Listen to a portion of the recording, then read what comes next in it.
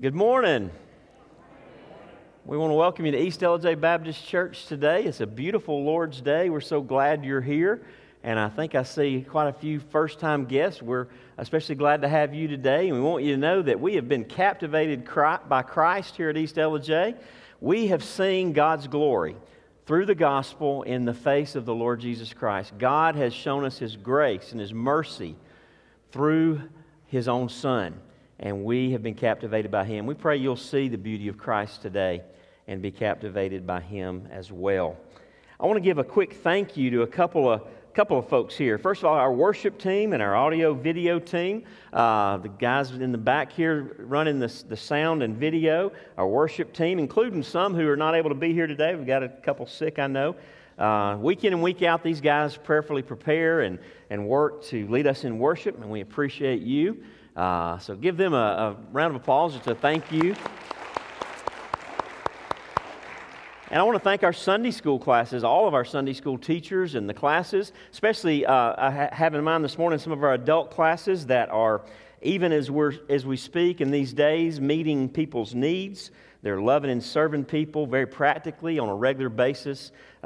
We've got some classes doing encouraging gifts, or another class collecting some food for the food pantry. Other classes seeking to meet bigger financial needs in the lives of their class members, and even reaching out into the lives of the folks in our community. And so thank you to our Sunday school teachers and our class members as they work together in community to show the love of Christ. We want to stand and spend a little bit of community time getting to know each other. Find someone you don't know and introduce yourself to them as we stand.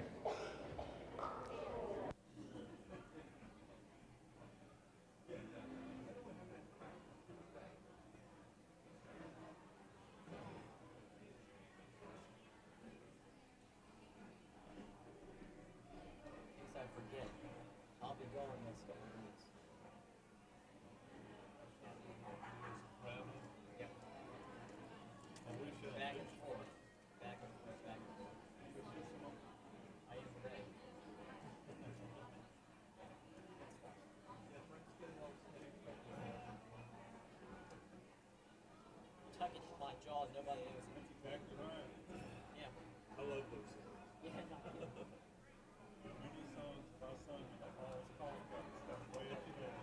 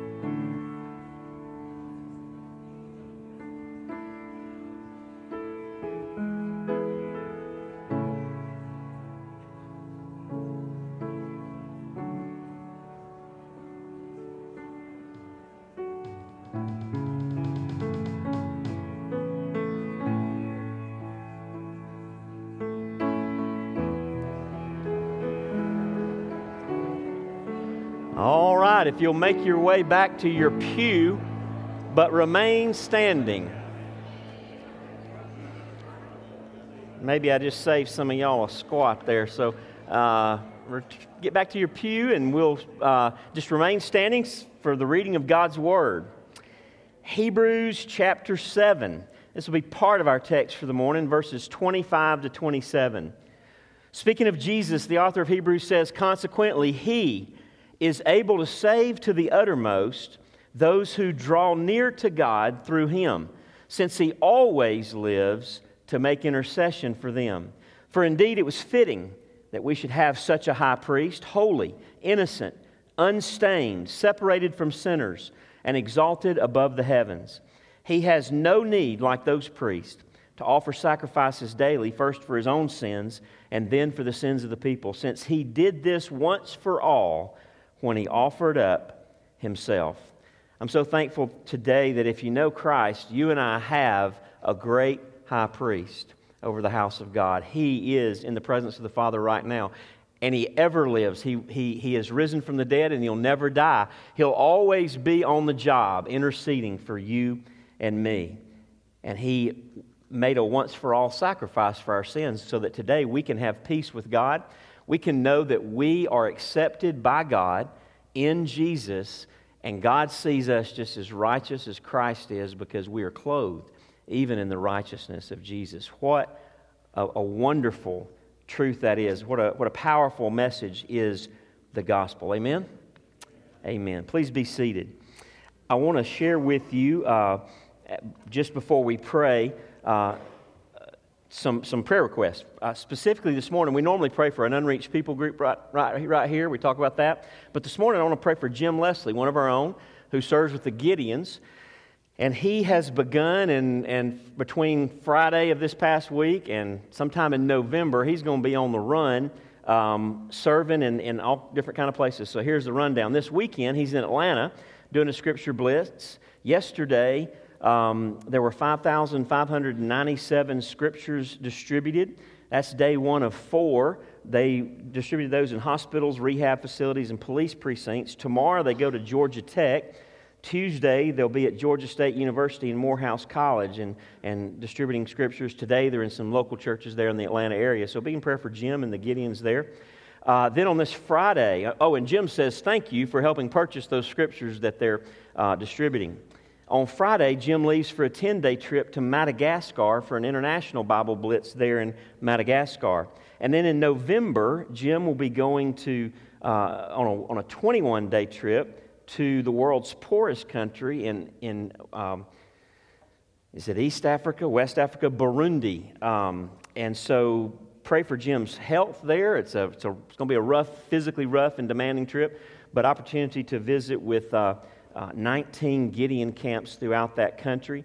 Jim has assumed responsibility for the Gideon work in Burundi, and so he'll be making some trips back and forth there, but this will be the first of that. So anyway, he's going to be busy and needs our prayers. So as we pray and pray for others, join me as we pray for Jim and several folks here. Father, what a privilege it is to be able to bow our heads and say, Father, and know that we are children of God. To know that you hear us and fully accept us, all because of what Jesus has done for us, who He is as our perfect high priest, as the perfect sacrifice for our sins, as our ongoing intercessor before the Father's throne. We praise you for the gospel, for the peace we have, for the joy we have, for the wonder that is ours to be called the children of the living God. And Father, we pray for those who've yet to come to know you, our neighbors, folks close to us that we have opportunity to talk to. God, make us loving and compassionate and bold witnesses to them. Father, this morning we do lift up our brother Jim and other Gideons that he serves alongside of in these days. Father, thank you for the opportunities that are before him. And we pray that you would just continue, as you always do, to use your word. As thousands of copies of your word go out in the days ahead, Father, we pray that many would come to know Christ. God, give the individuals who receive your word a hunger to understand what it says, to a curiosity about what the Bible's all about. And God, as they open the pages of those books, Father, we pray that you would meet them there, that they would encounter Christ through the gospel in your word. Father, we lift up all the different travels that Jim will have, and thank you that you go before him.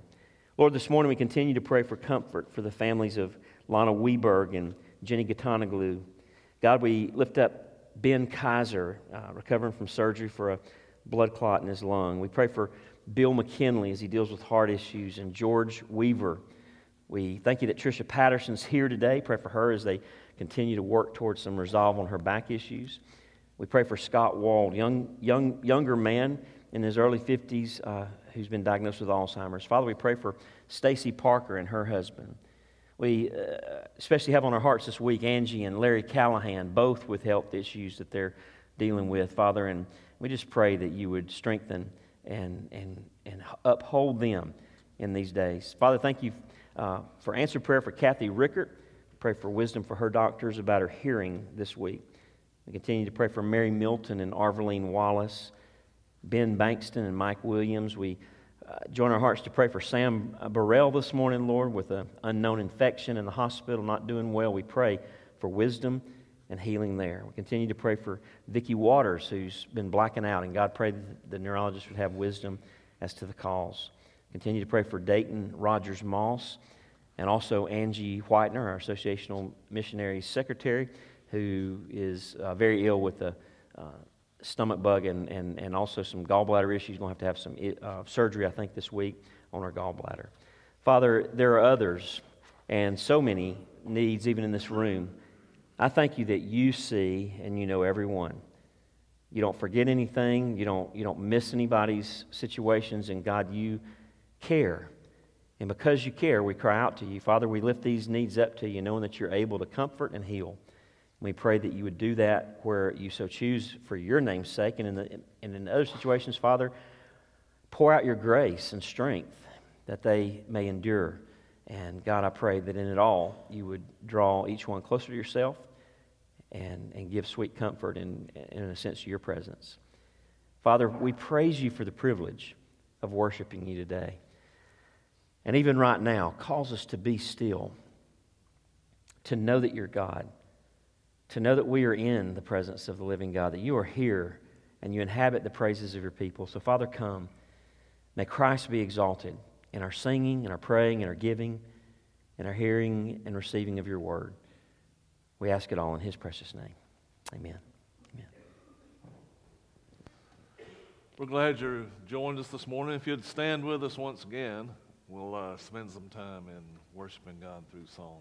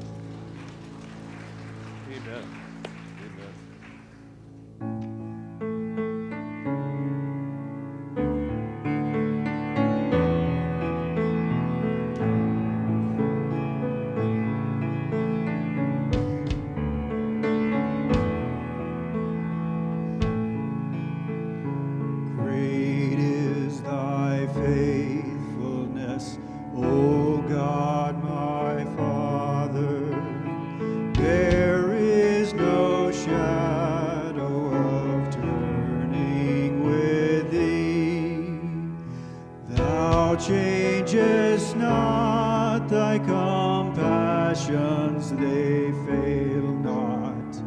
As thou hast been, thou forever twill be.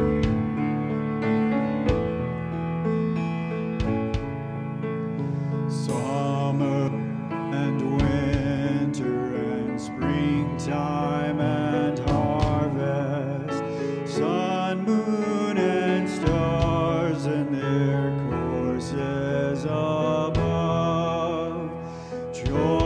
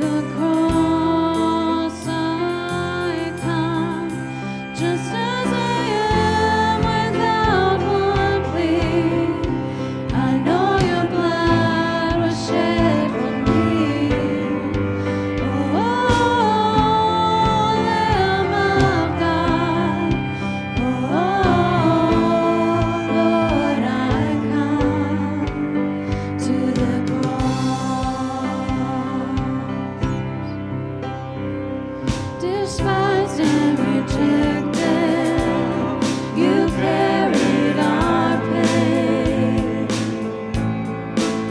Traded strength for weakness, your glory for shame. No grave could contain you, no rival too strong. Our hope resurrected, your love conquered all.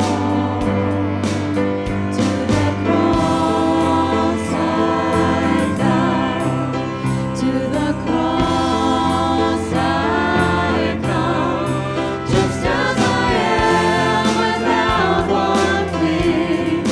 I know your blood was shed for me. Oh, Lamb of God, oh, Lord, I come to the cross.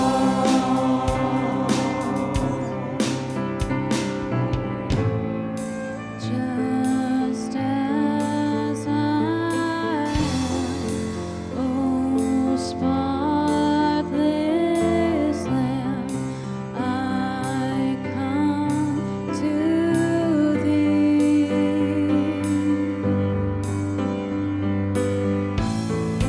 Just as I am, oh spotless Lamb, I come to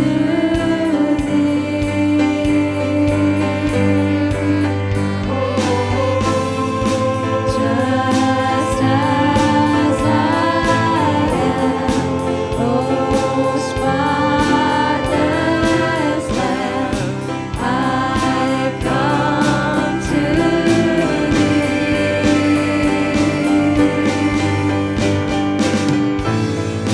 Just as I am, oh spotless Lamb, I come to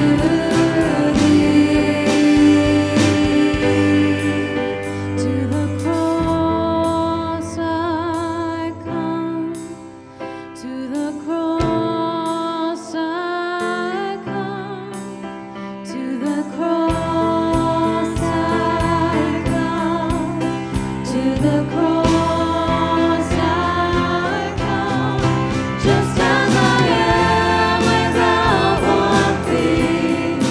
I know your blood was shed for me. Oh, Lamb of God, oh, Lord, I come to the cross. Just as I am without one plea. I know your blood was shed for me. Oh, Lamb of God, oh, Lord, I come to the cross, to the cross, to the cross.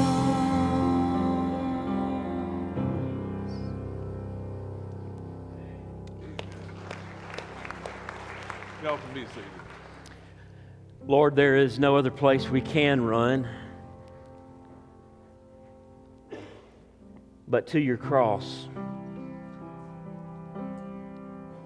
We don't have anything to say before holy God except Jesus died for me. Thank you, Father, for the truth of the gospel. Thank you that you so loved the world that you gave your only begotten Son. You gave him up to death in our place after he came and lived a perfect life in our place.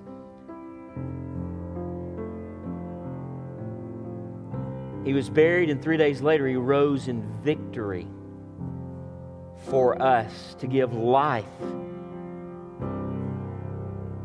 and to prove he was King of Kings and Lord of Lords, the only Savior of the world, the perfect and spotless Lamb of God who takes away the sin of the world. Lord Jesus, thank you that you are, as we've been seeing, our great high priest. Help us to understand a little more today of what that means. Help us to live with the confidence that your finished work,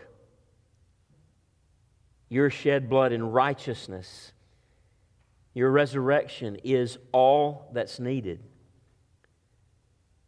for us to be able to boldly and confidently relate to the Father and run to the throne of grace for help in our time of need. May Christ be exalted and may our lives be changed, that we would walk in a greater dependence on and confidence in Jesus, even today through your word, as you come to be our teacher, our transformer. Change our hearts, we pray. In Christ's name, amen. Turn with me in your Bibles this morning to Hebrews chapter 7. Hebrews chapter 7. We'll begin reading in just a few minutes in verse 25, and we'll read down into the first part of chapter 8. Are we dismissing to children's church this morning? Yes. We'll be dismissed to children's church. Sorry about that. About forgot to say that.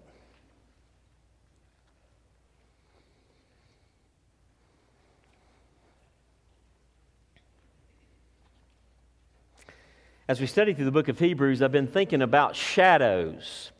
Shadows are interesting phenomenons, aren't they? Put your thinking caps on with me just for a second and think about shadows.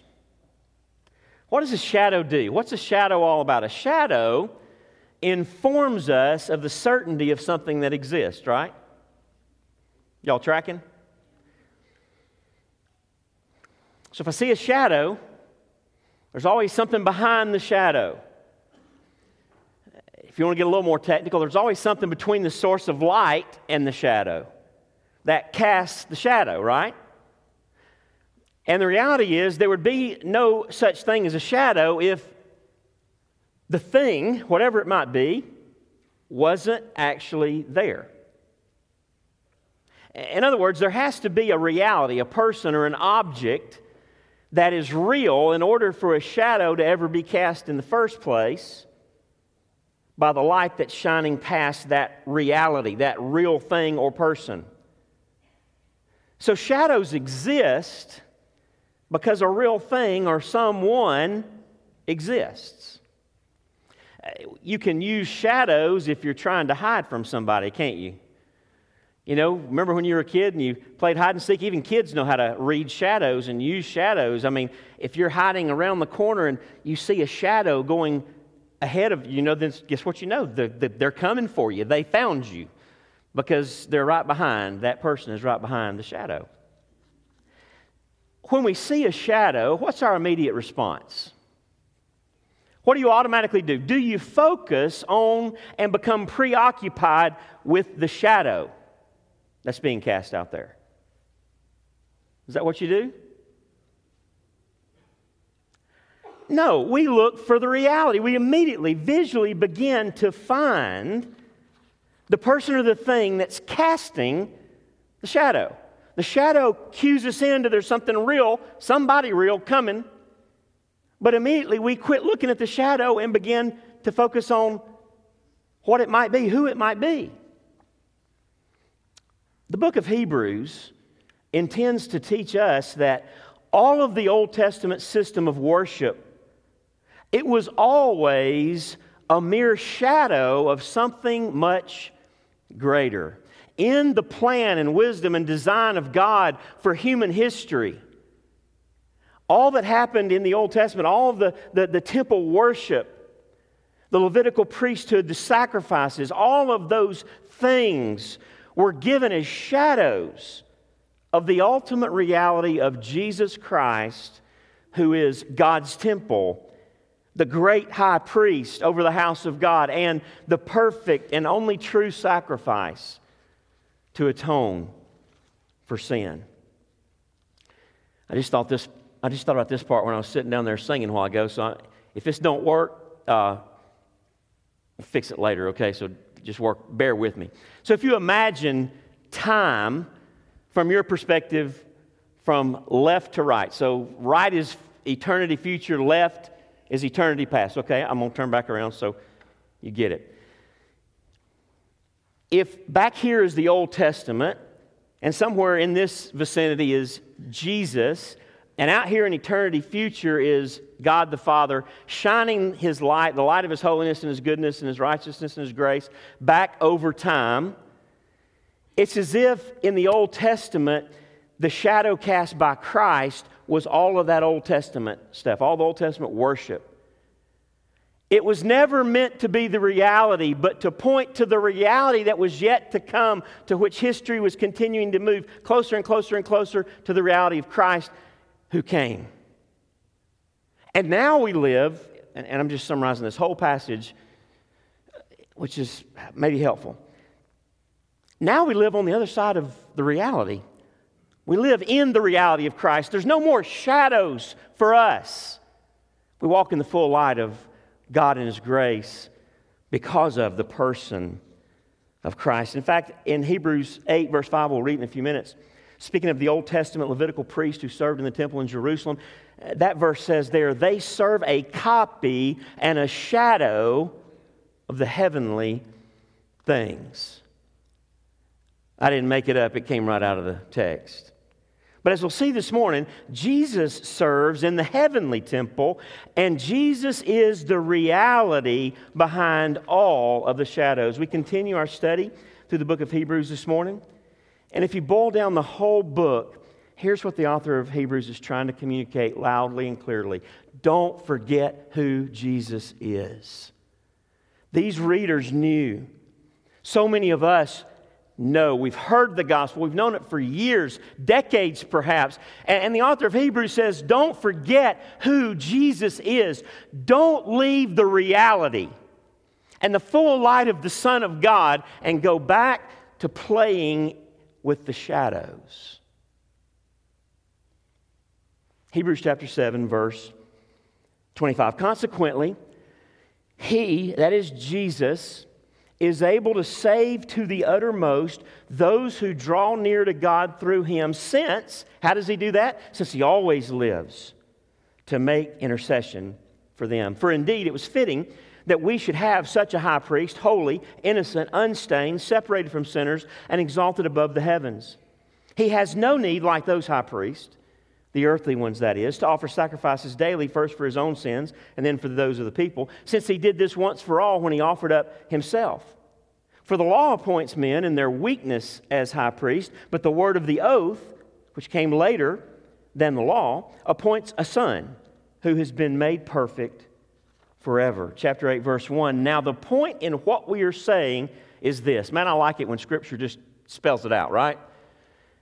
What's the point in all this talk that we've been doing for the last several weeks concerning Jesus being our high priest? Now, the point in what we're saying is this. We have such a high priest. One who is seated at the right hand of the throne of the majesty in heaven. A minister in the holy places in the true tent that the Lord set up, not man. Skipping down to verse 6.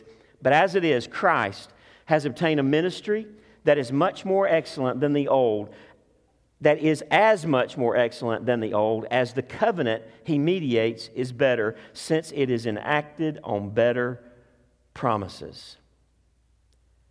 Christ has obtained a ministry that is as much more excellent than the old, as the covenant He mediates is better. The author of Hebrews is saying Jesus is our much more excellent high priest. He's much more excellent than the high priest of the Old Testament. Much more excellent. I like that language, don't you? That makes it real plain. He's much more excellent. And part of the thing we'll see this more next week. We're not getting into the betterness of the covenant that He mediates, which is the new covenant, but that's what's being referred to here. The reason He's a much more excellent priest is because of who He is, but also because of the better covenant of which He is a minister. We're talking this morning about our much more excellent high priest, and here's the truth I want you to take home.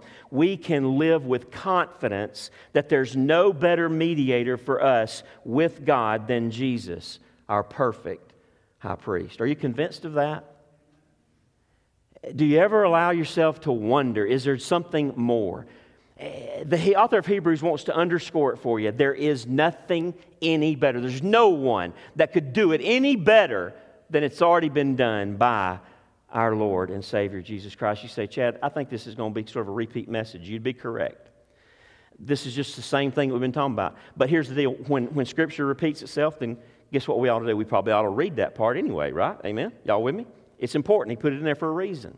And we're going to come to the Lord's table this morning, so we're going to kind of fast track this message because you've heard it all. You're not going to learn anything new this morning probably, unless maybe you missed something as we went along before or weren't able to be around.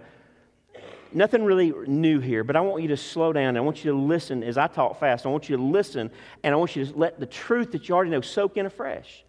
We're coming to worship our high priest today. We're coming to worship our Savior today. So listen to these realities about him today, our much more excellent high priest. He wants us to live with confidence that there's no better mediator for us with God than him, Jesus, our perfect high priest. 5 ways this text reveals that Jesus is better than the Old Testament priest, better than anything that had come before, that Jesus is in fact the reality that cast a shadow back into the days of the Old Testament. First of all, notice with me in verse 26, Jesus is sinless. For it was indeed fitting that we should have a high priest, holy, innocent, unstained, separated from sinners, and exalted above the heavens. That's exactly the kind we needed. I love verse 1 of chapter 8. And this is the kind of priest we've got, he says. You and I, sinners, needed somebody unlike us, somebody who was perfect to stand in our place and to be righteous for us, and then to go as the perfect sacrifice to save us. Jesus is sinless, unlike the other high priest.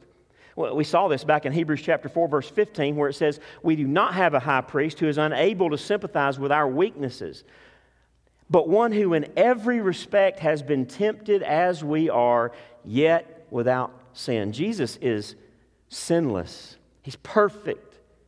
But he's not unsympathetic. He has been tempted in every way just as we are. He knows what that feels like. He knows what that experience is like. Yet he persevered through temptation and obeyed God at every single point. What a Savior is ours. What a high priest we have who's not only sinless but is sympathetic. But secondly, notice here, Jesus is the once-for-all sacrifice. He is the once-for-all sacrifice himself.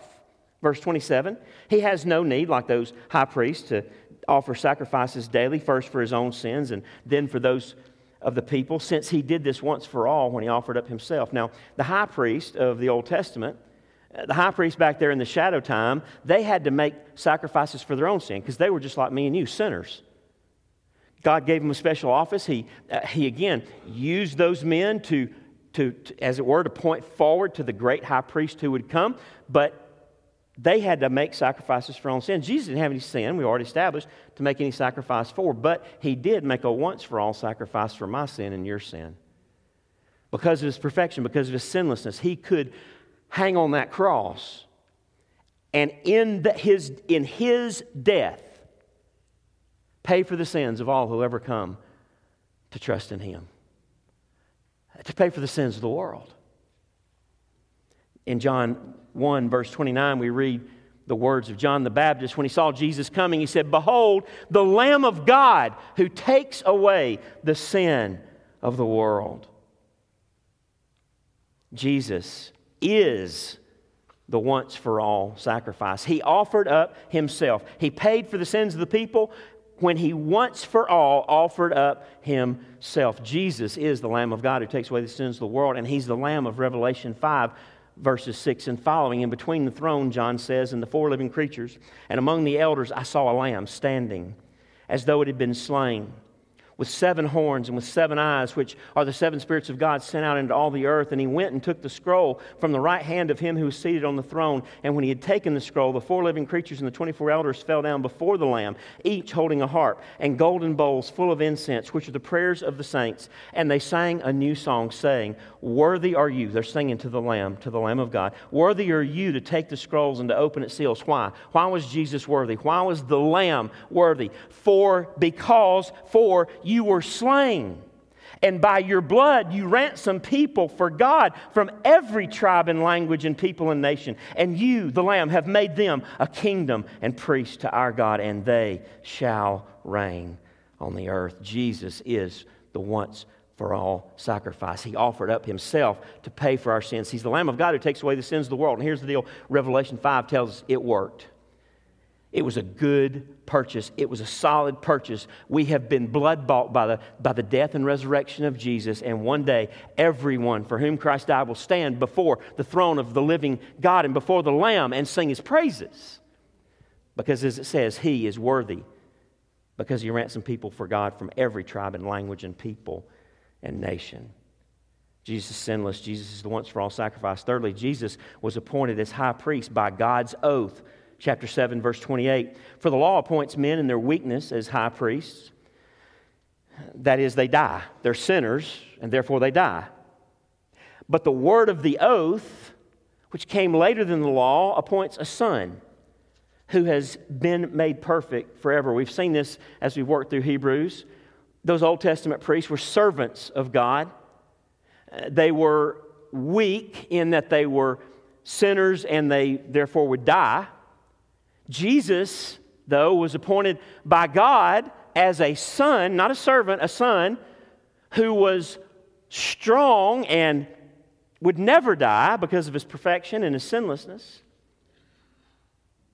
And that's what we're seeing here. Jesus was appointed as high priest by God's oath. Chapter 7, just a few verses before this, verse 20, it says, "And it was not without an oath. For those who formerly became priests were made such without an oath. But this one was made a priest with an oath, by the one, that is God, who said to him, 'The Lord has sworn and will not change his mind. You are a priest forever.'" The Father addressing the Son, "You are a priest forever." Psalm 110. This makes Jesus, verse 22 says, the guarantor of a better covenant, because he's a better priest. He's not a servant full of sin and therefore who would die and have to be replaced. He is a son, sinless, who would never die and who was fit himself to be the sacrifice for our sins. Jesus was appointed as high priest by God's oath. God swore Jesus would be the final priest over the house of God. And fourthly, this morning, from verse 25, Jesus' ministry is forever. Verse 25, "Consequently, he, Jesus, is able to save to the uttermost those who draw near to God through him, since..." How does he do that? How can he save us to the uttermost? That means to the end that has no end. Since he always lives to make intercession for them. He died not because of his own sin, but because of my sin. Proof positive that he paid it all is that he rose again. And having risen from the dead, he will never die. He lives forever. Hebrews 7, verses 15 and 16, it says, "This becomes even more evident when another priest arises in the likeness of Melchizedek, who has become a priest." Listen, how did Jesus become a priest? Not on the basis of a legal requirement concerning bodily descent. Remember those Old Testament priests? You had to be in the right family. You had to be of the tribe of Levi, right? You had to be, and that's just the way it was. That's just what God did. You had to be according to this line. Jesus wasn't from the line of the tribe of Levi. He was from the tribe of Judah. But more importantly, he was after the order of who? Melchizedek. If you weren't here for the Melchizedek thing, go back and check it out. Don't sweat it too much. Bottom line, it's a superior priesthood to that of Levi. And that's where Jesus came. He was not... He became a priest not on the basis of a legal requirement concerning bodily descent, listen, but by the power of an indestructible life. We're told that Melchizedek had neither beginning or end. had no genealogy, so it is the Christ. He has the power of an indestructible life. He lives forever, and therefore his ministry is forever. I don't get tired of reading verse 25, do you? I hope not, because I'm going to read it again. Consequently, he is able to save to the uttermost those who draw near to God through him, since he always lives to make intercession for them. You ever get tired of serving the Lord? You ever get tired of walking with the Lord? You ever get tired? Hello? Anybody want to testify? Nobody's tired. Okay. Yeah, I get tired. He never gets tired. I was talking to somebody this morning. They're going to retire, and well, he's on security duty. They're going to retire in 70 working days, and they're tickled. Aren't you glad Jesus? And I'm proud he's going to retire in 7 days. He's earned that retirement. It's a great thing. But aren't you glad Jesus isn't counting down the days to retirement? Hello? From this high priest thing he's doing right now for you? Aren't you glad there's no expiration on his office, that he's not going to die? He can't die. He serves by the power of an indestructible life.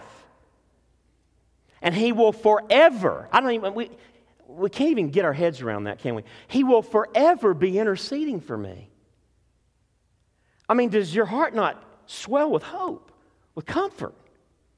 This is your Savior. This is your high priest.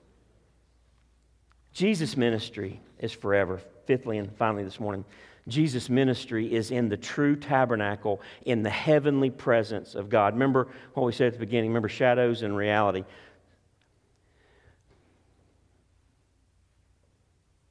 We're rightly intrigued. I'll tell you, when I read the Old Testament description of the temple in Jerusalem, and there was a couple of them, I would have loved to have seen that building, wouldn't you? Right? I mean, it was amazing. It was a beautiful building. I would have loved, as I read the Old Testament, to see the Shekinah glory of God. I mean, you understand we couldn't see it or we'd die. Hovering over the mercy seat of the Ark of the Covenant behind the veil there in the Holy of Holies. I would love to have seen that, wouldn't you? Yeah. But sometimes we get so preoccupied with the shadow. Remember, what was that? It was a shadow. Does that mean it wasn't real? Let me just clarify this. Everything in the Old Testament is historically accurate and true and real. Like it's not myths, right? We're not saying that when we say it's a shadow. But as beautiful and amazing and as glorious as that was, it was a shadow being cast by something so much greater. His name is Jesus. And He is all of that and more wrapped into a person. And I may be getting ahead of myself here, but you know what is so awesome about that? You don't have to go any place on the planet, a specific location, to encounter the living God anymore. His name is Jesus, and He's ever present. He's omnipresent. He's wherever you may cry out to Him the world over. And by the way, He started with a nation, but His goal was a nation that spans the nations, across all nations. The shadow was confined to one locality. The reality was for the world. That's why the gospel is a missionary message. What was I talking about when I went off on that? Jesus, I believe, number 5, is His ministry is in the true tabernacle in the heavenly presence of God. That's it. Chapter 8, verse 1. Now, the point in what we're saying is this. We have such a high priest, one who is seated at the right hand of the throne of the majesty in heaven, a minister in the holy places. Listen, here it is. In the true tent that the Lord set up, not man. There's an allusion here back to the Old Testament when the tabernacle was first being constructed. And God had very specific instructions about how for them to make the tabernacle. You remember that? You ought to go back and check that out, read through it. Very detailed in how they were to construct the tabernacle. You know what Hebrews is telling us? God wasn't just making that up on the fly. He was telling them to build it in the likeness of the heavenly tabernacle. The true tent, where Jesus right now is serving as our high priest. He's already once for all made His sacrifice there but He continues to serve and intercede for you and me. Remember, verse 5 says the earthly Levitical priests serve a copy and shadow of the heavenly things. A copy. So God instructs the construction of the tabernacle, and He's telling them how to make a copy of the heavenly one.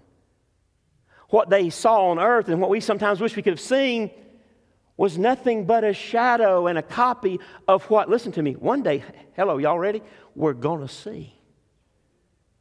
Because what we talked about last week, remember that anchor of our hope?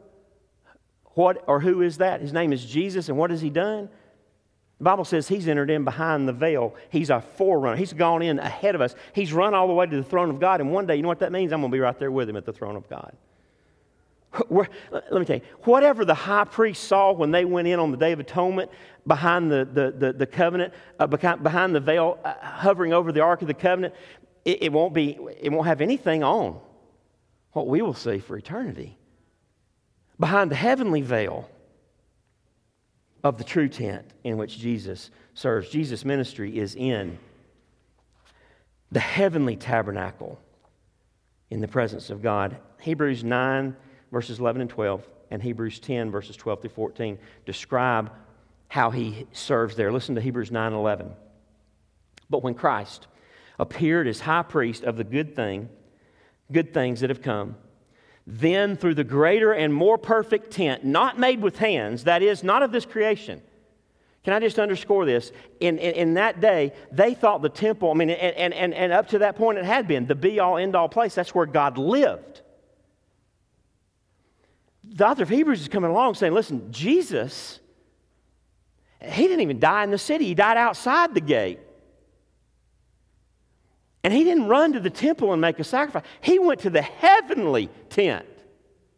The reality after which that one's modeled. And there He made His sacrifice in the presence of the living God. He entered once for all, verse 12, Hebrews 9, verse 12. He entered once for all into the holy places, not by means of the blood of goats and calves, but by means of His own blood, thus securing an eternal redemption.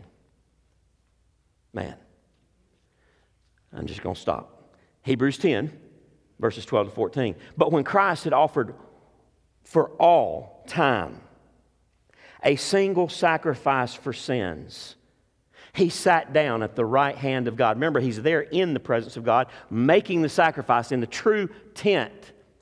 And once He'd done it, He sat down at the right hand of God, waiting from that time until His enemies should be made a footstool for His feet. For by a single offering He has perfected for all time those who are being sanctified. That's me and that's you. One sacrifice forever. And in that sacrifice, He perfected for eternity me and you. He made us righteous by His payment for sin. And He is continuously sanctifying us now. We are those who are being sanctified. And when He had done all that work, He sat down at the Father's right hand. The throne room of God is in the heavenly Holy of Holies. All of the images, all the pictures, all the metaphors mix at the end. The throne of God is behind that, in that true temple, behind the veil, there in the Holy of Holies. What a powerful reality. Chapter 8, verse 1, we have such a high priest. One who is seated. There it is again. He sat down after he got through with his work. Chapter 8, verse 1 says it again. One who is seated at the right hand of the throne of the majesty in heaven. What's all this deal about sitting down? Well, when do you sit down at the end of a work day? When you're done. When the work's finished. And so Jesus, Jesus said it. It is finished. And when He ascended, He went to the Father's right hand and sat down. Hebrews chapter 1, verse 3, the book began this way. After making purification for sins, He, Jesus, sat down at the right hand of the majesty on high. It is finished. It's finished. And yet, isn't this cool? Jesus will be interceding for us before the Father forever. The sacrifice, once and for all, done forever. His intercession, His presence there, His mediation for me, for my comfort, my assurance is every day unendingly for eternity. It is finished. Jesus' ministry is in the true tabernacle in the heavenly presence of God. So, what difference does all this make? You may or may not have learned anything new. Probably not. This is some stuff we've repeated and we've been seeing as a theme throughout the book, and we're going to continue to learn more about Jesus as our great high priest. But what difference should it all make? Well, first of all, just real simply and beautifully, hopefully you already are. Like the truth we've been talking about does this. Be encouraged. Amen? Be filled with comfort and hope. Remembering who Jesus is, be amazed that He's all of that for you. Live this day blown away that because He is your great high priest, you can boldly approach the throne of God. You are today a fully accepted child of God. He looks at you just like He looks at Jesus. Behold, John would say, what manner of love that we, sinners, deserving of hell, deserving of the wrath of God, that we should be called the children of God. Why? Because Jesus is our most excellent high priest. There was a song written back in the 1860s by an Irish lady named Charity Lees Bancroft. It's been redone in recent days, kind of some modern hymnody, and been redone. If I could sing it, I'd sing it for you, but you'd rather me just read the words. It's called Before the Throne of God Above. And it says, before the throne of God above, I have a strong and perfect plea. This hymn sums up Hebrews so far really good. So just listen close, okay? Before the throne of God above, I have a strong and perfect plea. A great high priest whose name is love, who ever lives and pleads for me. My name is graven on His hands. My name is written on His heart. I know that while in heaven He stands, no tongue can bid me thence depart. Nobody can tell me to leave. Because He's my high priest. When Satan tempts me to despair and tells me of the guilt within, upward I look and see Him there who made an end of all my sin. Because the sinless Savior died, my sinful soul is counted free. For God the just is satisfied to look on Him and pardon me. Behold Him there, the risen Lamb, my perfect, spotless righteousness. We don't have any on our own. The great, unchangeable I Am, the King of glory and of grace, one in Himself, I cannot die. My soul is purchased by His blood. My life is hid with Christ on high, with Christ my Savior and my God. If you get that, if you get the message of Hebrews, you have nothing to fear. There is nothing that can take your hope. Nothing. You see, our problem is not a weak gospel. It's not a weak Savior. It's not an incompetent priest. It's not a trashy sacrifice that had all kind of blemishes and didn't really work. You know what my problem is? You know why I don't have hope? You know why I fear? Because I don't meditate on what we just have been meditating on.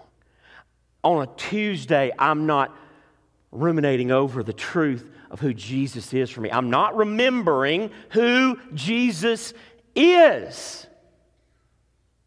Because He's more than enough.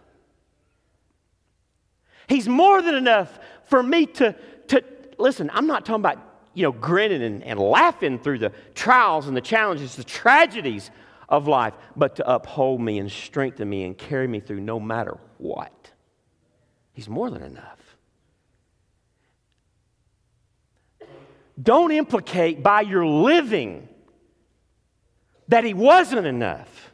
That hits me right here. Because that's what we do. Who are we? We're children of the living God. We mope around like we have no hope. We live in this world, and something doesn't go wrong. We don't make as much money over here as we want to. We don't get what we want over here. Our schedule gets wrecked. And it's like the end of the world. What? That's what makes us different than the world. We don't have to live like that. I'm not saying you're going to be all smiles all the time, but you ought to have hope, you ought to have peace, you ought to have a joy that is immovable.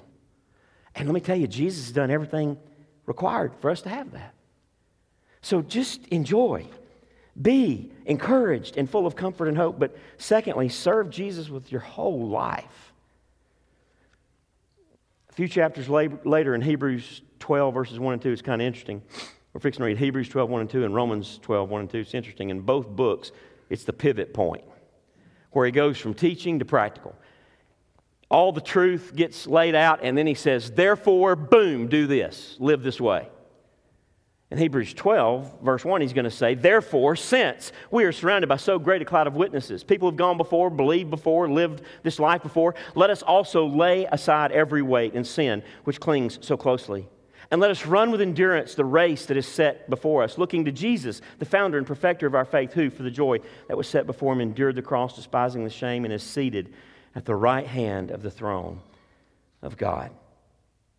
We're to run the race set before us. How do we run the race set before us? How do we, as it says here, looking to Jesus? How do we do that? Romans 12, 1 and 2. I appeal to you, therefore, brothers, by the mercies of God, to present your bodies as a living sacrifice, holy and acceptable to God, which is your spiritual worship.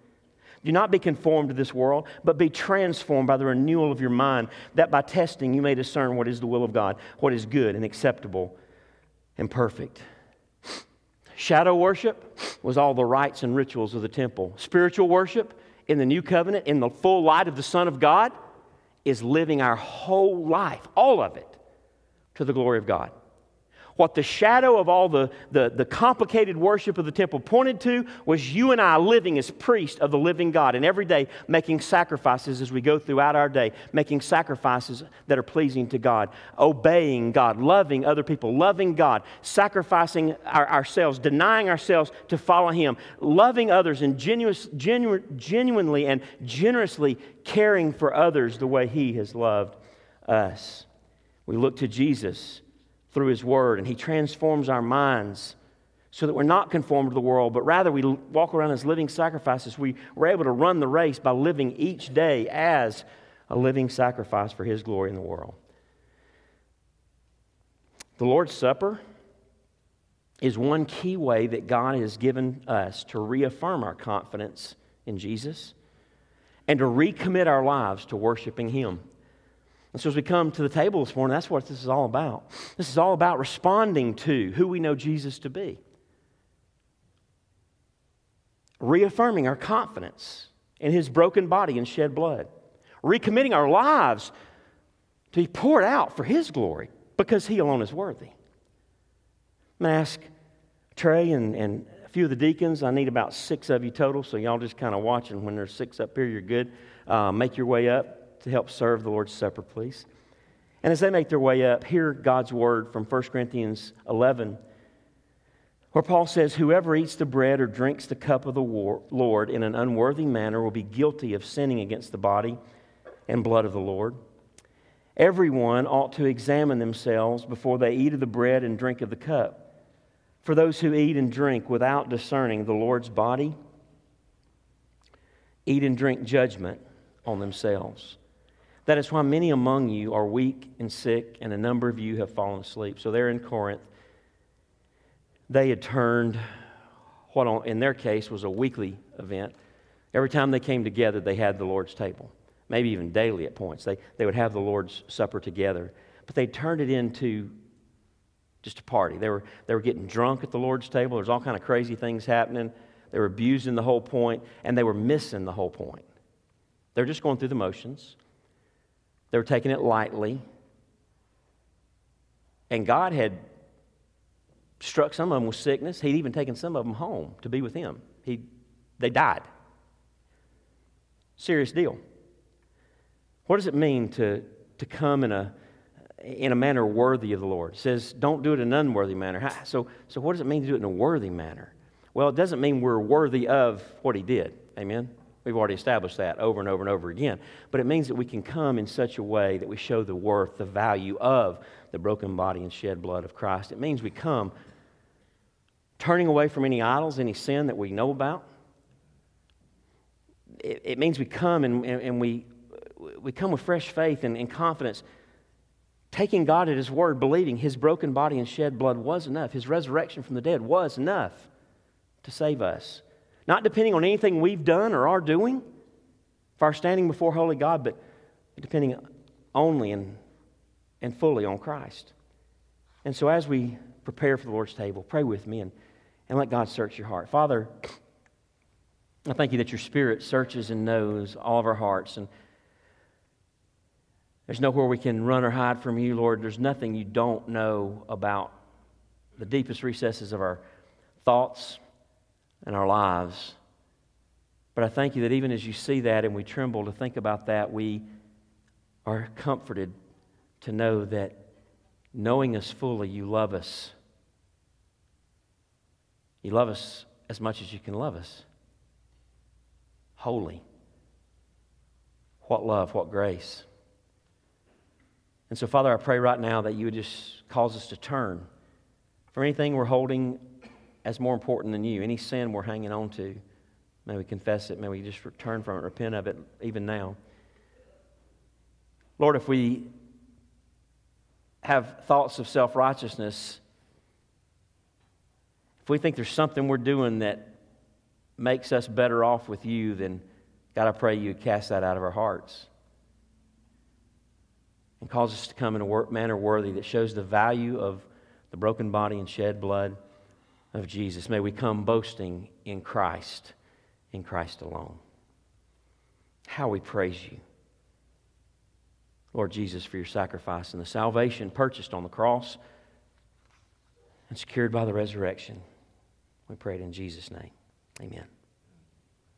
Also there in 1 Corinthians 11, Paul says, the Lord Jesus, on the night He was betrayed, took bread, and when He had given thanks, He broke it and said, this is my body, which is for you. Do this in remembrance of me. In the same way, after supper, He took the cup, saying, listen to this, by the way, this cup is the new covenant. We'll talk more about that next week. In my blood, do this whenever you drink it in remembrance of me. We are partakers of a better covenant, a covenant of grace and mercy freely given through the life, death, and resurrection of Jesus. And as Paul goes on to say, whenever you eat this bread and drink this cup, you proclaim the Lord's death until He comes. We are saying, as we partake, there is only one saving meal for my heart. It's the broken body and shed blood of Jesus. Eating a cracker, drinking some grape juice, that doesn't save you. It's what it represents. It represents our heart's trust in the broken body, shed blood, and resurrection of the Lord Jesus Christ. And so if you're here today and you don't know Him, our testimony to you as we eat and drink is that. That's a message we're preaching to you. And if you're here today and don't know Him, I pray that as we preach this message in shoes, if you will, that you would turn to Him. Right there where you sit, right there in your heart. It's not about a cracker and grape juice. It's about you trusting the broken body and shed blood given for you on the cross. On the third day, Jesus rising from the dead to save you forever. Do you believe that He is who He said He is? And church, for you and I, it's coming and reaffirming our confidence in who He is and recommitting our lives to serve Him with all that we are. Won't you come to the table this morning? As you come, and just begin to come from the sides, these little cups we have, if you're visiting with us, there's 2 layers to the lid. Very important. Get the clear one first. That'll get the cracker out. If you get the purple one first, then you'll get grape juice in your lap before you get the bread out. So go one at a time from the top down, and you'll be able to figure that out. And so just come. This altar's open for you to worship there. If you want to do that, you can take and turn to your seat. But just begin to come from all sections. You can just make your way and serve yourself here at the table. Come to the table.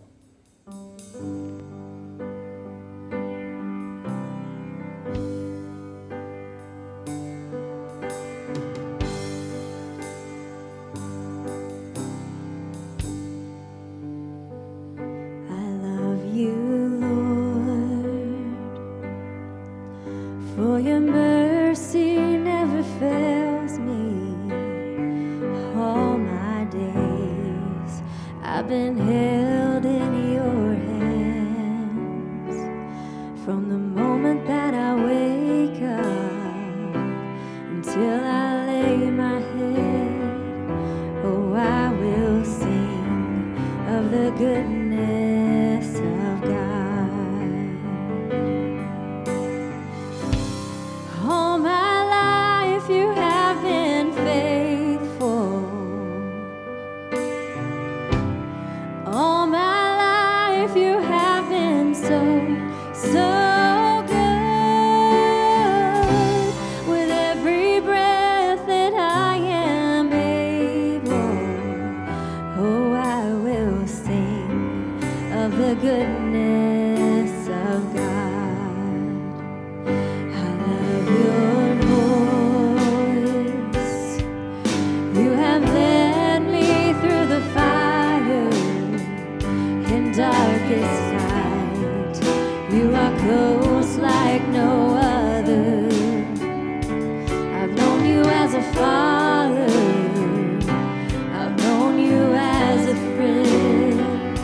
And I have lived in the goodness of God.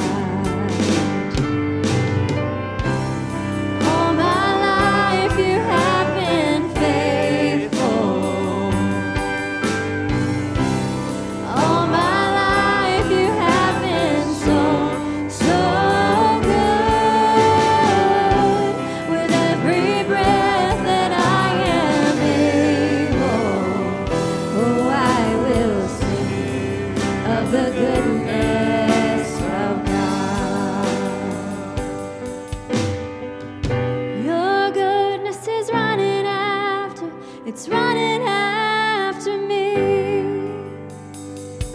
Your goodness is running after, it's running after me. With my life laid down, I'm surrendered now. I give you everything. Your goodness is running after, it's running after me. Your goodness is running after,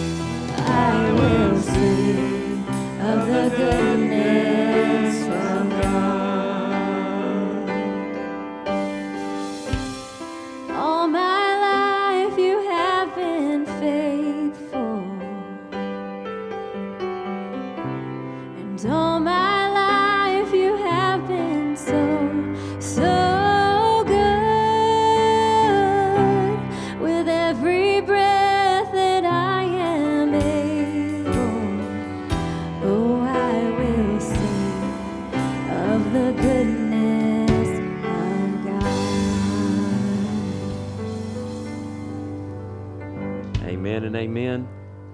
We're just going to take a moment as the worship team is served the Lord's table and partakes to just continue in silence and prayer and worship.